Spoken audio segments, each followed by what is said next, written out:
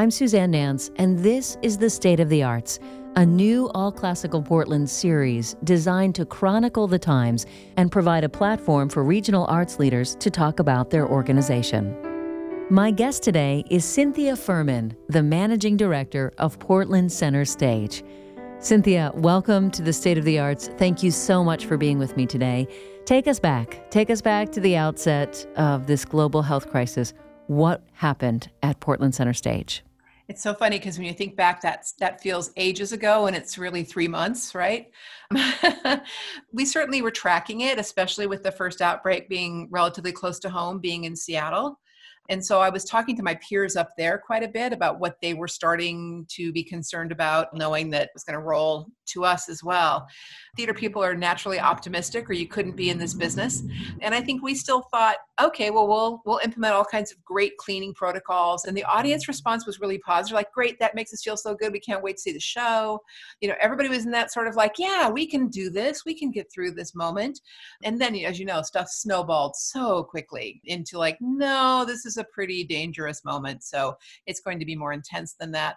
So once the governor's mandate came down around large gatherings and we realized we're going to have to close the theaters, we pulled our team together and talked about what that meant. It breaks my heart to think that you were in such a successful run of Curious Incident of the Dog in the Nighttime when this all hit. And I also know that you were in previews for 9 Parts of Desire, that incredibly powerful one-woman show. We went ahead and did a performance that night of the show for staff and board members who maybe wouldn't have seen it yet because they would come to opening. Poignantly, it's about Iraqi women during the time of war and during the time of crisis. And so one woman playing 9 different Iraqi women. Anyway, so it was a very moving way to sort of end that period of time and close the theaters down. And what has been the financial impact? For us, we earn about 62% of our revenue via the box office and or other activities in our building, other classes or rentals or whatever. So it was a pretty big, sudden precipice of cash just being gone. So we pivoted to working with our donors and with individuals as well as local foundations and just really reaching out to as many people as we could to figure out how we could get through the next few months until we could really see where we were and understand what our options might be moving forward. Were you able to secure a PPP loan? We were in the second round, but for us, for like many businesses, the intent of the PPP was obviously to keep people employed and not do layoffs. Well, we couldn't wait for that. We didn't have cash to pay people. So we did layoffs of the people that run the productions, our scene shops, costumes, stage managers, lighting teams, sound teams, obviously actors. And, and at the time we thought they really were furloughs. We sort of thought, well, by end of March, early April, couple weeks, flatten the curve, we're going to be okay. But every step along the way, you're tracking what's happening. You're getting your best resources from the experts. And it became pretty clear we had to face a longer shutdown. Portland Center Stage does a lot to bring children into the theater. Can you talk about your youth programs and how they are now impacted? We actually had already exceeded the number of students attending shows this year, even though we didn't get to do our last 4 shows of the year. They were just coming in droves. So we were going to be at about 8,000 or 9,000 students coming to see these matinee performances. So that's one program. We have a very active teen council. They, during normal times, would be getting a monthly class in some element of theater. We do programs where they can connect to professional artists, etc.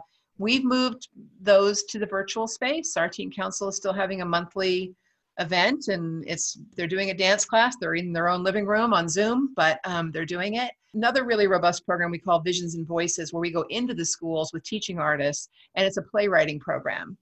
Some of that work was able to continue one-on-one, but we're having to retool what that will look like in the fall, whether it's physical or whether schools are still doing virtual work, but we are retooling that. We usually have summer camps in the summer. We usually have 2 sessions. We're modeling them as like, if we can be in the room together with social distancing, what does that look like? If we can't, then how do we transport them to the virtual world?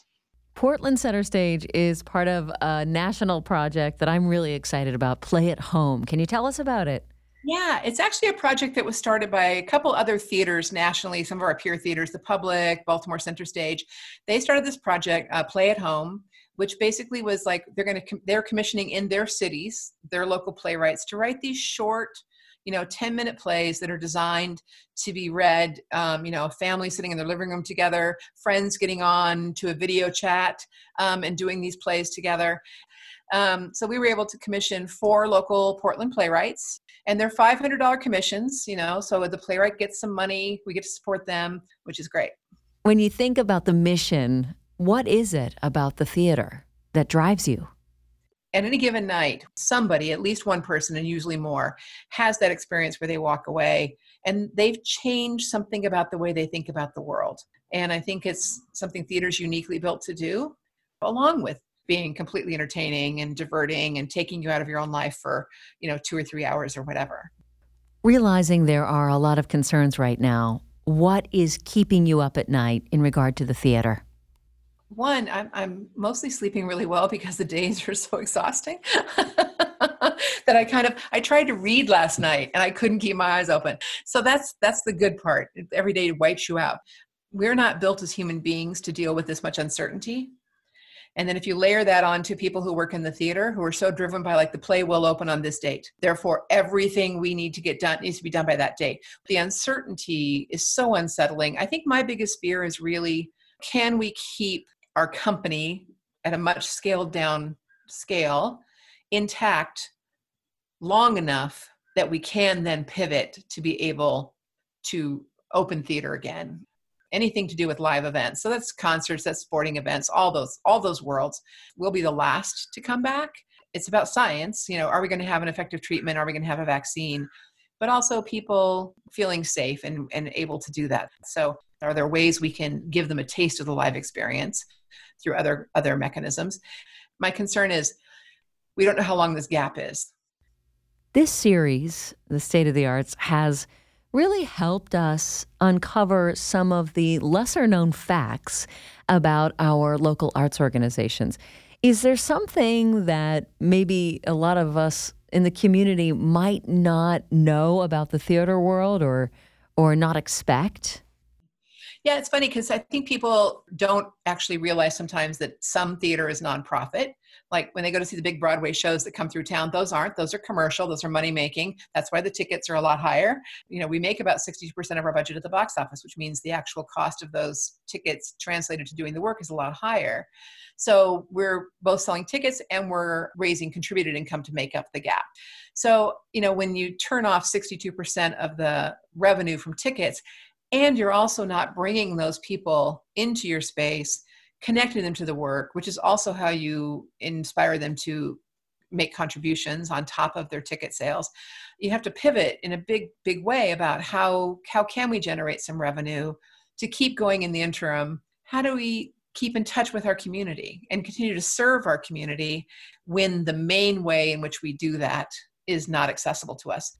And have you allowed yourself to think about what it will be like to welcome a live audience back into the theater when we're able to do so? I've talked to my peers around the country, and everybody really believes that the hunger that's going to be uncorked for some kind of live performance, interaction, shared with other people in a real space, is just going to go through the roof. It might be 40 people spread out in a 600-seat theater to listen to 4 actors read a play on stage because they can't get close to each other either. But I think even that moment's going to feel like, it's a shared experience with people that are really here. It's going to feel amazing. Cynthia Furman, thank you so much for speaking with me today on the State of the Arts. Thank you. Thanks for asking. That's Cynthia Furman, the Managing Director of Portland Center Stage. You can learn more at pcs.org. This has been The State of the Arts, a new series dedicated to sharing the microphone with regional arts leaders and chronicling the times. To learn more, listen to archived interviews, or read written interviews, visit allclassical.org. Special thanks to producers Andrea Murray and Christina Becker.